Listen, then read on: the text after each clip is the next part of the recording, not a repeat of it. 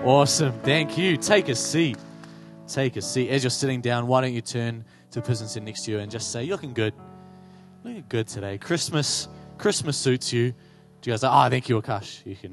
I would keep you, but we pay you by the minute, so.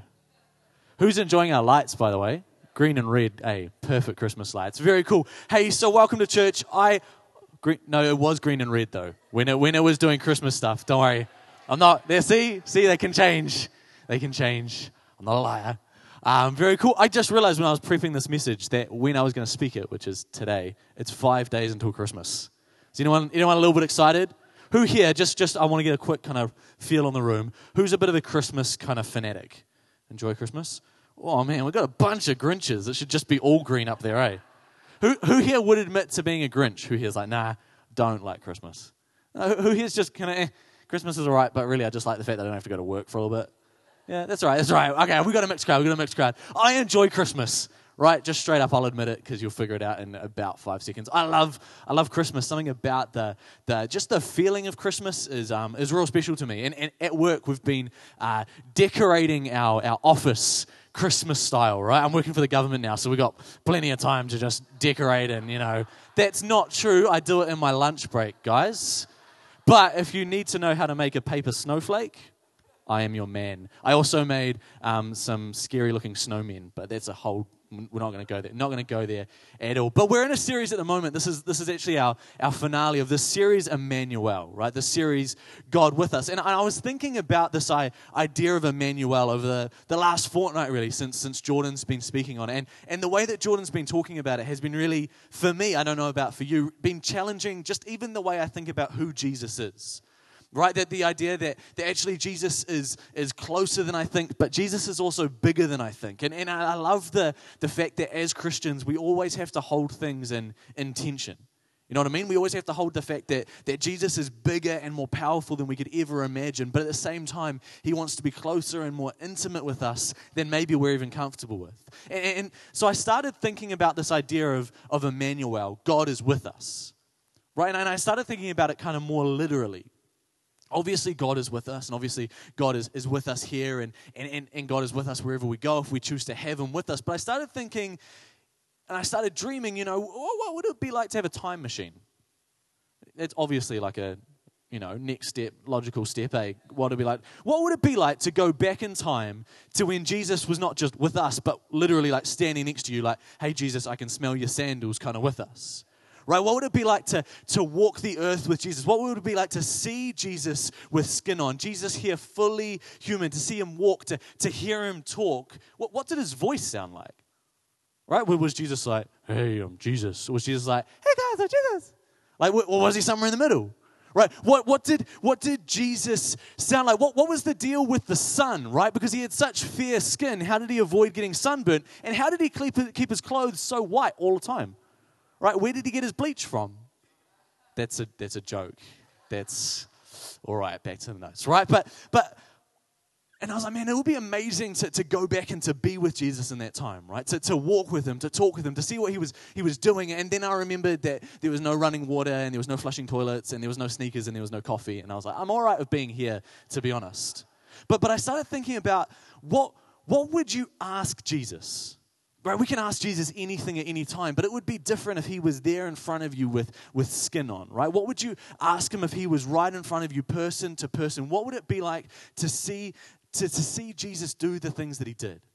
Right? If you're taking notes this morning, I've titled this sermon "Jesus Walks." Does anyone know that song?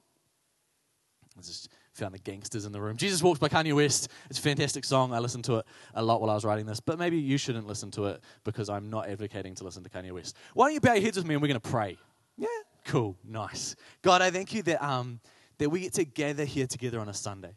That we get to join together and to lean into what it is that you're saying. God, I pray that as I'm preaching, it wouldn't be my words, it wouldn't be my ideas, but that somewhere between me speaking and us receiving it, God, that you would change those words, that what you want to say would be clear, that what you want to give to us this morning would come to the front, God. We thank you for the honor and the privilege it is to call ourselves your followers, to call ourselves your children, and to live in a nation where we can so openly celebrate who you are.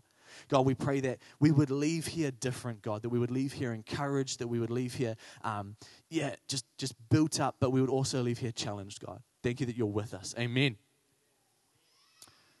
One of the things I find hardest about being a Christian, if we're being honest, safe space, yeah, I can be honest, is evangelism. Right? I don't know about you guys, but one of the things that I find hardest is I'm one of those apologetic Christians, right? Who, when I'm walking down the street and I see someone handing out something, I cringe, even before I know what they're handing out, right? They could be handing out flyers to BK, but in the back of my mind is that a Christian, and are they handing out some sort of tract?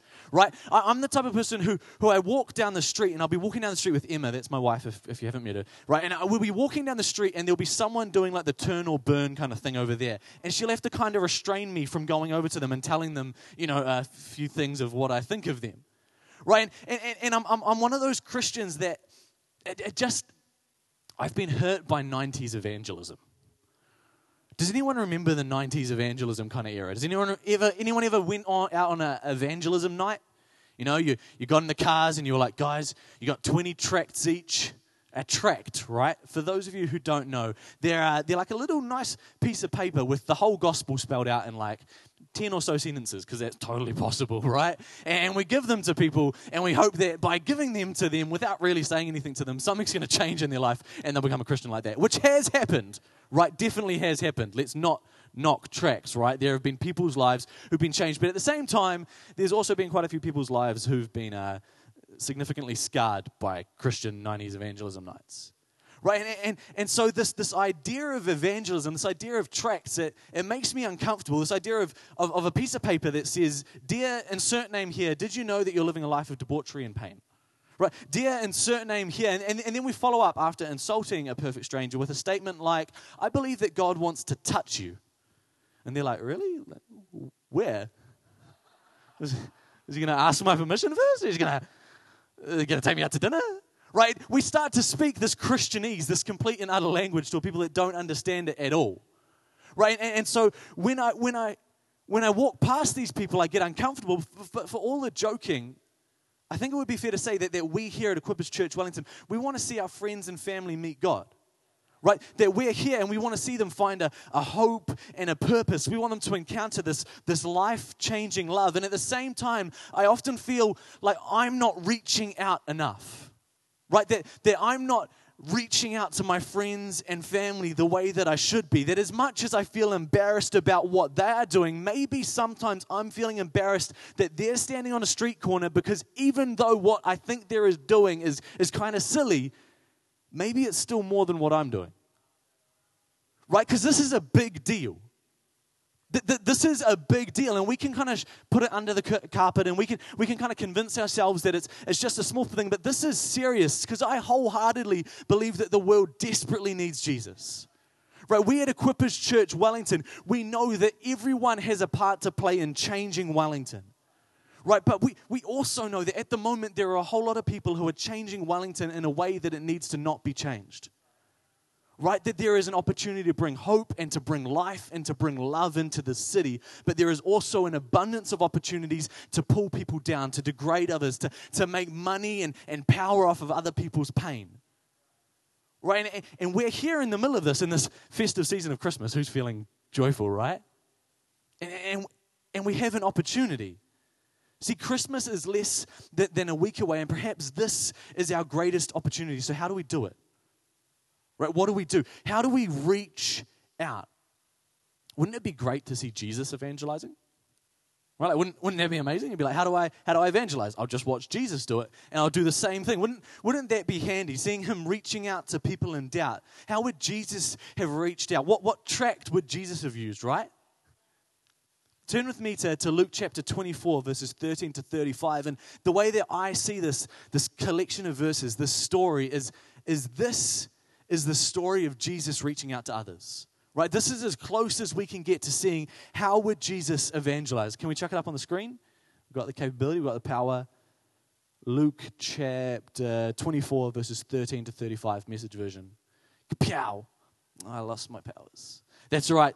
Turn with me to it if you've got your Bible with you. If you don't have a Bible with you, actually, Christmas is 5 days away. So, good present idea. Just jot that down in the back of memory. Mum's asking you what you want. Mum, I want a Bible. There you go. Sorted. But it goes like this. This is Jesus, and a little bit of backstory. This is Jesus. He's just returned from the dead, right? This is resurrected Jesus. Jesus died on a cross. His disciples think it's all over. They think it's all gone, game over. They lost, and Jesus returns, right? And we're going to pick up at verse 13. There we go. It says this. That same day, 2 of them were walking to the village of Emmaus, about 7 miles out of Jerusalem. They were deep in conversation, going over all these things that had happened. That's the whole Jesus dying thing. In the middle of their talk and questions, Jesus came up and walked along with them, but they were not able to recognize who he was. He asked, "What's this you're discussing so intently as you walk along?" They just stood there, long-faced, like they had lost their best friend. Then one of them, his name was Cleopas, said, "Are you the only one in Jerusalem who hasn't heard what's happened during the last few days?" Jesus said, "What has happened?" They said, "The things that happened to Jesus the Nazarene. He was a man of God, a prophet, dynamic in work and word, blessed by both God and the people. Then our high priests and leaders betrayed him, got him sentenced to death, and crucified him. And we had our hopes up that he was the one about to deliver Israel. And it is now the 3rd day since it happened, it being his death. But now some of our women have completely confused us. Early this morning, they were at the tomb and they couldn't find his body. They came back with stories that they had seen a vision of angels who said he was alive. Some of our friends went off to the tomb to check and found it empty, just as the woman said, but they didn't see Jesus." Then he said to them, "So thick-headed, so slow-hearted, why can't you simply believe all the prophets said? Don't you see these things had to happen, that the Messiah had to suffer and only then enter into his glory?"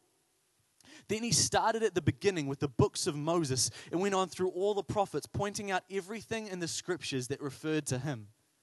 They came to the edge of the village where they were headed, and he acted as if he were going on, but they pressed him, "Stay and have supper with us. It's nearly evening, the day is done." So he went with them. And here is what happened. He sat down at the table with them. Taking the bread, he blessed and broke and gave it to them. At that moment, open-eyed, wide-eyed, they recognized him. And then he disappeared. Back and forth they talked. "Didn't we feel on fire as he conversed with us on the road, as he opened up the scriptures for us?" They didn't waste a minute. They were up and on their way back to Jerusalem. They found the 11 and their friends gathered together, talking away. "It's really happened. The master has risen up. Simon saw him." Then the 2 went over everything that happened on the road and how they recognized him when he broke the bread. Right? It's a cool story. This idea of Jesus having come back from the dead, just deciding to appear on the road with 2 people who we don't really know who they are, walking with them, talking with them, changing their lives, right? It's a good picture into what would Jesus do if he was to reach out to others? What would Jesus do with Emmanuel, God with us? How would we reach out if we reached out like Jesus did? Right, and this morning I just want to cover 4 points, 4 ideas of how Jesus reached out. First of all, we need to understand that they're walking to Emmaus, right? A fairly long way away, about 7 miles, which is almost 12 kilometers. And Jesus comes up to them, which is pretty astounding, right? This is the resurrected Jesus, right? You'd think that he'd have other things to do. But here he is on the road with these 2 guys. See, my first point, if you're taking notes, is Jesus came to them. Right? When we sit down at the Christmas table, and we have the chance to chat to our cousins and our friends and maybe our strange uncles about Jesus, about Christmas, about what we think is the reason for the season. Let's not forget that at the core of this thing that we're doing is Jesus stepping out of heaven for us. Right? That Jesus came to us. We didn't earn his love, and we need to not imply that we did or that we're capable to. Right, but it's so easy when we're at that Christmas table, when we're surrounded by our friends and our family, to want to make ourselves look a little bit good. Right, to want to kind of gloss over the maybe flaws in our personalities. To maybe want to pretend that our job pays a little bit more than it does. That maybe we're a little bit more well-respected in our community than we really are. That maybe we don't fight at all with our kids or our spouse or our friends. That we're perfect. Because we're Christians, right? And then it's Christmas. And we're talking about Jesus, the one time in the year we do. So we need to look good, right? We need to look flawless to our friends and family. But because we want them to think that Jesus didn't come to us, we went to Jesus. We earned his love. We made him love us. But no one's going to come to a Jesus who they think they have to impress. Right? If at Christmas we have the opportunity to share what we're about, to share our faith, we need to realize that we need to be honest with the fact that Jesus came to us. Christmas is not a time to boast or to once again put on the facade of perfection for the Christmas newsletter. Right? We need to be abundantly clear. 1 John chapter 4, verse 19, we loved because he first loved us. This is how it works. We are not perfect, and pretending that we are is prohibitive to our friends and family finding Jesus. See, the church is only strong because Jesus is at the center. We need to be all about our faith in him and him coming to us. Right? So there they are. Jesus comes to them on the road to Emmaus, but who are they? Right? It's Cleopas and his unnamed friend. That's how important the other guy is. He doesn't get a name. The writers of the Bible were like, do people need to know who he is? Nah, it'll be fine. No one cares. Right, so here Jesus is, and he appears to two nobodies. Right, these people, they're not A-list Bible characters. This isn't a David. This isn't a Moses. They're not going to go on to slay a giant or lead a people. This is the only time they're mentioned, and yet Jesus appears to them. Right, see, what this tells us is we haven't read the book of Cleopas. Right, we don't remember the large church that his unnamed friend planted, the important political figures that they went on to be. They're not A-list biblical characters. Jesus is risen from the dead and he's spending time with them. See, why is Jesus talking to nobodies? Because to Jesus, everybody is somebody. See, this Christmas, we need to remember that those people that maybe we really don't want to spend time with, that weird aunt, that weird uncle, maybe those people that we like them, but we don't think that there's any point in sharing our faith with them. No, they're shut off. No, there's no point talking to them about what I believe. They're just not going to hear it. I tried it last Christmas. I tried it the Christmas before that. They just made me cry. Right? They ripped into me. They spoke about things I didn't understand. They just shouted at me a whole lot. Someone poured eggnog over my head. I'm not going to do it again. Right? But maybe it's those people. Maybe those people are our Cleopases. Maybe those people are our unnamed friends, people that to us seem insignificant or too hard or too far away. Jesus goes to them. See, Jesus doesn't just pop in on them. Right? He doesn't just appear for 10 seconds and be like, peace be with you. Gone. He appears with them and he walks with them. Potentially for the entire 7 miles, 12 kilometers. He spends some real time with them. Right? See, Jesus is here and he's not excluding anyone. He's not choosing who he's going to talk to and who he's not going to talk to, who's ready and ripe for the picking and who's too hard. Jesus goes to everyone. This Christmas, who are we potentially excluding? Who are we potentially not inviting over for Christmas? Who are we potentially going to try and sit as far away from the table? Maybe we have one of those awkward families where someone made a mistake once and because of that, people don't talk to each other anymore. Right, where can we be Jesus in that situation, appearing and walking for a while with the people that maybe we don't want to walk with? The people that maybe seem too far away or too hard. For whatever reason, we think they won't respond, they won't want to hear this. See, who are we deciding for when we should give the opportunity? I think often I hear no's from me more than I do anyone else. Right, too often I answer for people. No, I'm not going to invite them to church, they won't want to come. I'm not going to tell them about what I did on Sunday. They won't want to hear it. I'm not going to share my faith. I'm not going to share my hurts and my journey. I'm not going to share my doubts and my successes because they just don't care. The most no's I ever hear are from me. Maybe I should give them the opportunity. And yes, maybe they'll say no. Maybe they'll shut me down, but they deserve that I give them the opportunity. See, Jesus spends time with two people who don't go on to make any recorded massive differences. Because to Jesus, people matter most. Everyone is worth the time. Everyone is worth sitting down with. Everyone is worth walking with. Who this Christmas do we see that no one else is caring about? No one else is lifting up. No one else is encouraging that we can say, actually, I see you and you matter. I see you and I love you. See, Christmas, as Jordan said, is often a time for family, right? But who is around us that doesn't have any family? Who is around us that Christmas is a horrible time for, that Christmas is a hurting time for? Who can we invite into our homes? Who can we include in what we're doing? See, Jesus is walking next to them. And then he launches into this pre-made speech on heaven and hell, right? He launches into this eternity, smoking or non-smoking, right? He hits them over the head with the Bible. That's what he does, yeah? They're walking along and they're like, yeah, no. And he's like, repent. No, he asks them. He asks them, why are you sad? What are you discussing so intently as you walk along? What has happened? Jesus asks questions. That's my third point. First point, Jesus came to them. Second point, Jesus talked to nobodies. Third point, Jesus asks questions. And let's just stop for a moment, right? Was Jesus ill-informed? Right? Was he asking questions because he didn't know what had happened? Was he asking questions about the fact that they were walking along, talking about the fact that he had just died because he'd forgotten? He's like, what happened? Oh, Jesus died. He did? Oh, that's why these holes are in my hands. And the hole in my side, that explains a lot. I knew I had a headache for a reason. Right? He's not asking them questions to find out information. He's not asking them questions to become informed. It just happened to him. They are talking about his death. He was there. Not only that, but this is the resurrected Jesus and his divinity. How likely is it that Jesus doesn't know everything?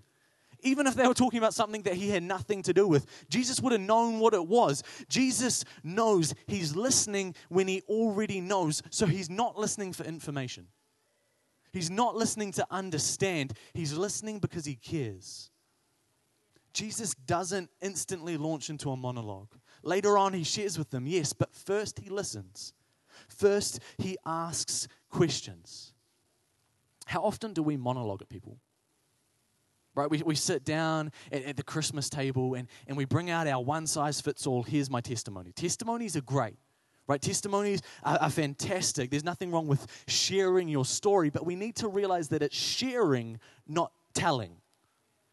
Right, that it's letting people be a part of it, partake in it, ask questions, being open and vulnerable with them, not just coming forward and being like, well, Aunt Verna, you want to know why I believe in Jesus? Go. Right, no, Aunt Verna, don't talk. My time. I'm holding the speaking stick. Right, it's not a chance to monologue at people. We are not TV sets. Too often, we as Christians don't listen. We just wait for our turn to talk. You ever had a conversation with one of those people? You know, and you can tell you're talking to them and their eyes glaze over because they're just waiting for your breath so they can talk. How often as Christians are we that? At the Christmas table, there's our aunt who's really struggling with what does it mean to be Christian? What does it mean to have this faith and this thing bigger than her? And all we want to do is just, you're hurting. No, hear my story. Oh, you're struggling with this, hear my story. You've got a question, hear my story. Why are we not dialoguing with them? We're monologuing. Jesus does talk, but what he says is received, potentially because first he listened. But then Jesus does also go on to say, so thick-headed, so slow-hearted, right? Which I think you can say if you're Jesus, right? Maybe we won't try out the so thick-headed, so slow-hearted. Maybe try it a little bit differently. If you think you can say it as Jesus said it, give it a go, but I'm not going to, right? It's a dialogue. Do they have anything to teach Jesus? Do they have anything to impart to him? No. So why the conversation? Look at how much of that exchange in Luke 24 is them talking. Right? Jesus knows. Jesus has the answer. Jesus is the answer. Jesus still cares and Jesus still listens. This Christmas, will we listen? Sometimes we just need to let people talk, even when they're wrong, which is something that's hard for me.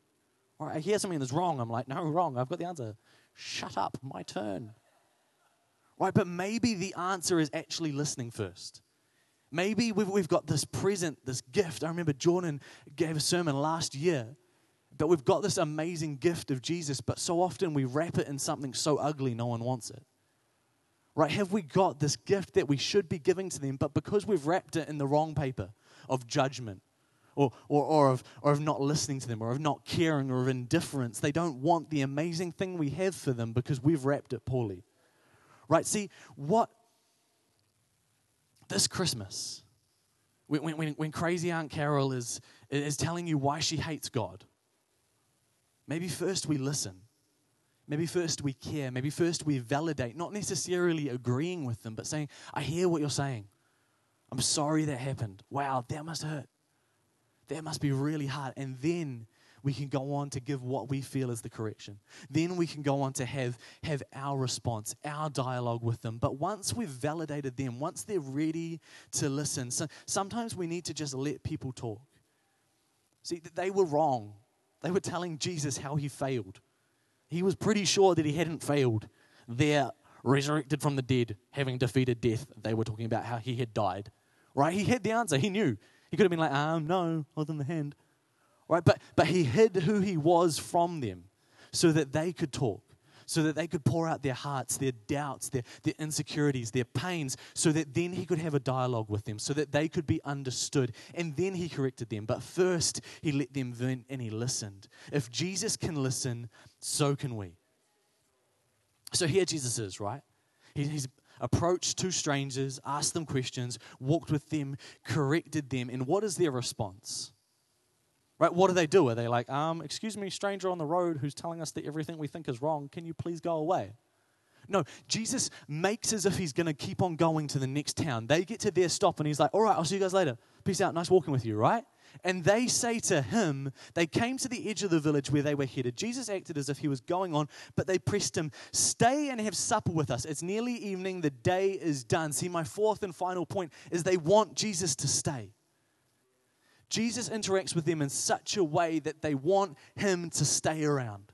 They want him to stick around. Jesus has been such great company, so wise, so loving, so interested in them that they want him to stay. In my imagination, this is a little bit weird. Because I'm a guy, and they're guys, I think. I don't remember it ever designating the gender of his unnamed friend, but, I'm imagining it's two dudes walking along. And to them, Jesus is a stranger you just met on the road. Right? You've been walking with them for at max 12 kilometers, which isn't a super long time, unless you're walking really slow. Right? And no matter how good the conversation is, the guy, they just met him. Right? I can't imagine getting on a bus, sitting next to a dude and talking to him for half an hour, and then him inviting me to come sleep over. Because this is what's happening. Right? That the dude you just met on the train ride, the dude you just met on the bus is saying, hey, what are you doing tonight? Come over to my house. Right, let's hang out a little bit longer. Can you see it, right? Jesus is like, okay, I guess I'll see you later. Right, good walking. And they're like, oh, wait. Cleopas is like, wait, Jesus. Jesus is like, yes.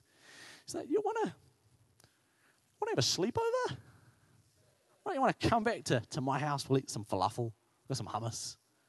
Right, let's just chill a little bit longer. You must be tired. You're tired? You're tired. Come, Jesus. Right, see, here it is. It says in the New King James Version, this is amazing. The New King James Version says that they constrained him, that potentially implying that they so badly wanted him to stay that they grabbed him. Right, that they physically grabbed him. Like, no, dude, stay. Stay. Jesus, just stay. Can you imagine kidnapping Jesus? Right, that's why they're in the Bible. They're the guys that kidnapped Jesus. Right, but here they are. And they're kidnapping Jesus. How often for us is it the other way around? Right? We think that we need to kidnap people to force them to Jesus. Right? We think that we need to constrain them, to lay hands on them, to kidnap people to get them into church. Do we have faith to believe that God is big enough and that we just have to be on the journey with people and obedient to God prompting us? That we have to not trick and goad and sneak to get the dirty heathens in the door?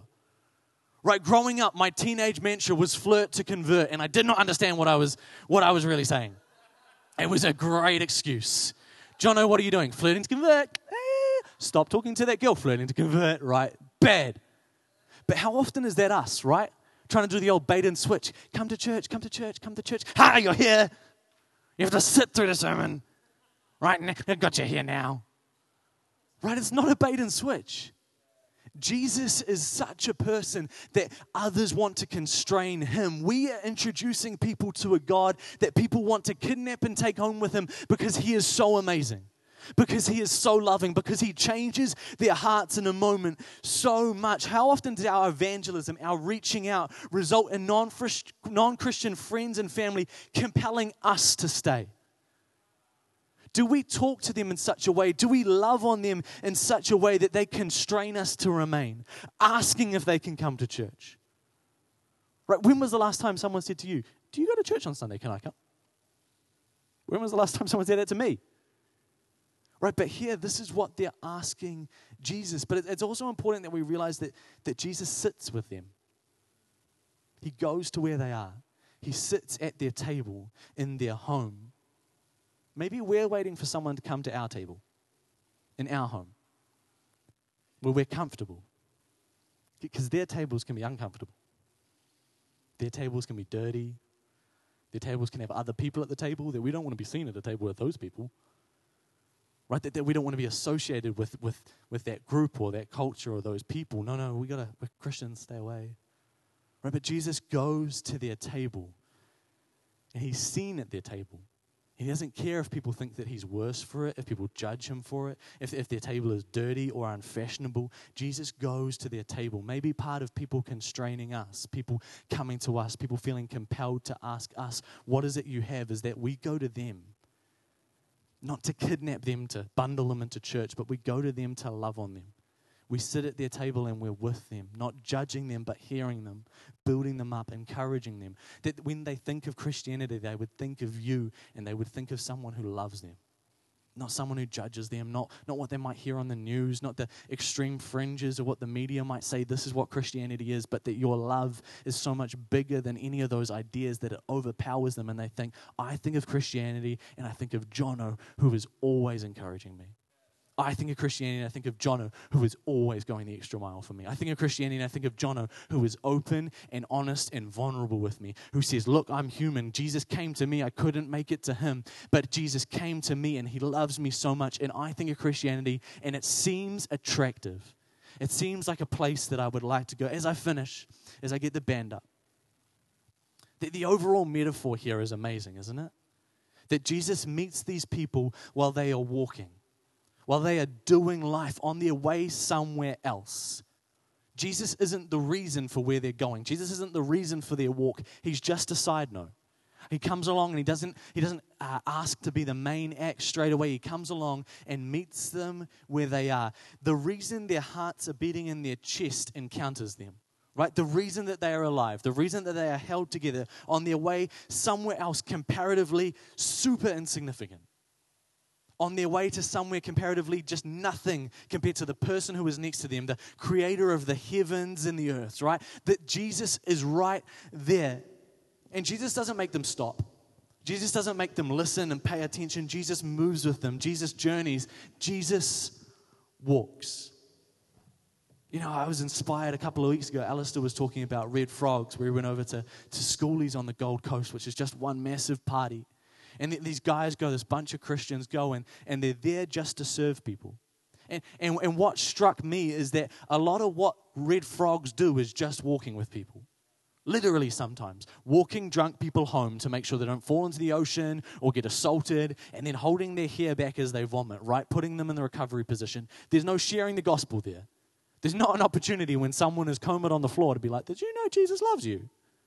You just have to walk with them.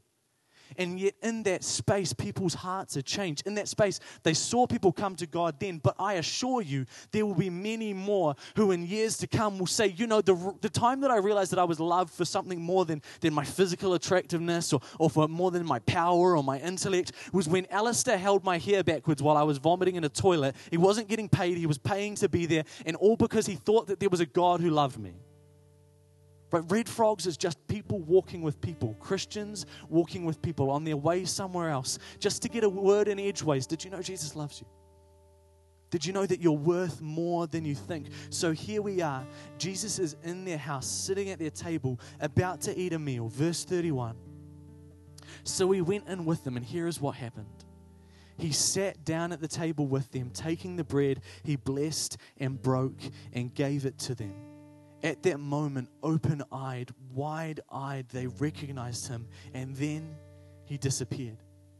Back and forth they talked. Didn't we feel on fire as he conversed with us on the road, as he opened up the scriptures for us? Another translation says, did not our hearts burn within us?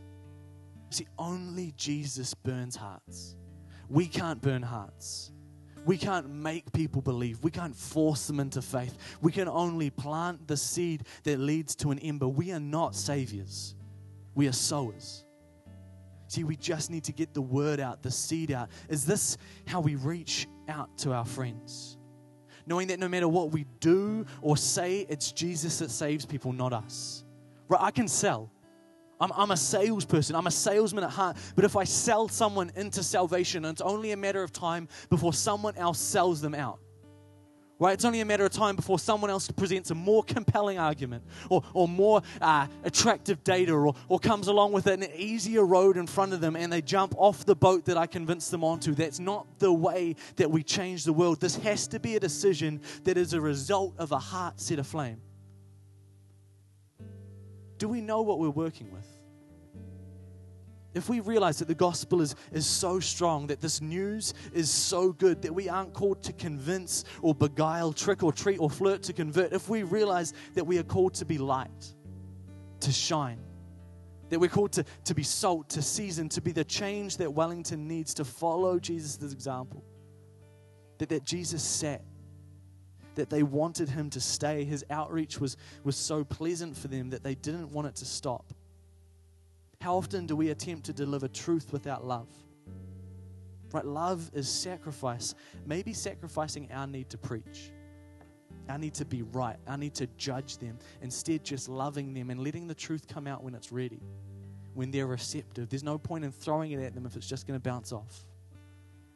Jesus asked questions, not for information, but because he cared. He wanted to know what they were talking about, how they felt, and he wanted to give them an opportunity to express it. Jesus walked with nobodies. People who weren't what others would call a high priority. Or maybe today we'd say they're not open to the gospel. People that it didn't make sense to be reaching out to. And finally, Jesus came to them. The center of our evangelism, the center of our lives has to be Jesus. That might mean acknowledging your humanity, but it doesn't mean glorifying it. That might mean losing the excuse, I'm not together enough yet, because you're not saving them. It might mean losing the excuse, I don't have the words, because we're not selling them anything. See, church, we have an amazing opportunity right now. Literally, I think the best opportunity we will have all year. Right? It's Christmas time. People are open to this idea of who is Jesus. I was amazed. I was at work the other day and we were playing carols and I was like, people are singing about Jesus in my workplace right now. I am surrounded by non-Christians singing, joy to the world, the Lord has come. I'm surrounded by Christians singing, holy night. I'm surrounded by Christians singing, glorious. They are worshiping God right now in this moment and they don't know it. We are surrounded by this opportunity. People have opened themselves to the gospel, sometimes without realizing it. What are we going to do? What will we do in this moment? But don't leave here feeling low. Don't leave here feeling, man, I haven't saved my friend, or I haven't made my family member meet Jesus yet, because we can't save anyone. That's God's work, but we can keep on loving them. We can keep on walking with them. And I believe if we would just keep walking, keep loving, keep being open and honest and involving Jesus in every step, if we don't shy away from walking and sitting and asking, if we stop thinking that we are saviors and that we have to do all of the heavy lifting and therefore that it's all on us, if we just realize that all we are called to do is what Jesus did, to walk with them, to love them, to sit with them, to care, and to give the truth when it's ready in such a way that they receive it, it will happen. See, I think the division of evangelist and not is one of the most destructive divisions to ever enter into the church. We are all called to share the gospel. Sure, there are people who are better at holding microphones and telling funny jokes and great analogies and making you feel like you're going to cry, but we are all evangelists. And sometimes, most of the time, the most powerful thing is not the person with the microphone telling the funny stories. It's the friend with the hand on the shoulder. It's the friend with the open heart. It's the friend who is gentle and transparent and vulnerable enough to say, here I am. Here's my humanity. Here is my caring for you. Would you like to come with me to church? See, Equippers Church Wellington, I wholeheartedly believe that we have an opportunity, that people are open to the gospel and that Jesus walks. And all we need to do is to walk with him, with them. See, in a minute, I'm going to pray for us and we're going to finish with a carol. But before I do, some of you, when you walked in, got one of these. Right, this is an invitation to our Christmas Eve service on Thursday, this coming Thursday, the 24th, 6 p.m. right here. As we left, what would happen if we all picked up 5? 5 invitations to this Christmas Eve service. And we didn't think that we had to sell it to someone. We didn't think that we had to convince them to come, but we walked alongside people for the next 3 or 4 days and we said, hey, my church is doing this thing on Christmas Eve. Christmas Eve, you've got to be in church. It's tradition. Why don't you come along? Why don't you come along and enjoy it? We're going to sing some Christmas carols. We'll eat some food. This really attractive, really funny, amazing guy is going to speak. You probably don't have to say that. I thought it was Jordan's. That's me. I forgot. Right, but what would happen if we took this invitation and we just gave it out to 5 of our friends or family? Maybe you want to take 10. Maybe you want to take 15. But what would happen if we actually sowed some seeds? If we stopped thinking that we had to be the saviors and we just presented them with an opportunity today, maybe just this week, let's stop saying no on others' behalf and just ask them. Just do it for 1 week of the year. Let's see what happens. But maybe this is how we change Wellington. Maybe the greatest gift that we can give to our friends or family this year is the opportunity to meet with the person who gives them a reason for life. Why don't you bow your heads with me? God, I thank you that you walk with us. That we have the opportunity to move with you, that you walk alongside us, that you encourage us, that you build us up, that you care, that you ask us questions, that you journey with us. And God, I pray this week that we would be bold enough to journey with others. That we would take this opportunity, that we would take these invitations and we would give them to our friends and our family, those who we might think are Cleopas's, those who we might think are not worth asking because they're going to say no, that we would just extend an invitation and that on Christmas Eve we would see a miracle. That we would see you change hearts, that we would see you reunite with people who have been long separated from you, that you would love on us, that you would love on them, that we know that we are called to make a difference in the city, that we are called to change the world, and that this week we would be bold enough to step out in who it is you've said we're meant to be. Thank you, God, that you walk with us. Amen.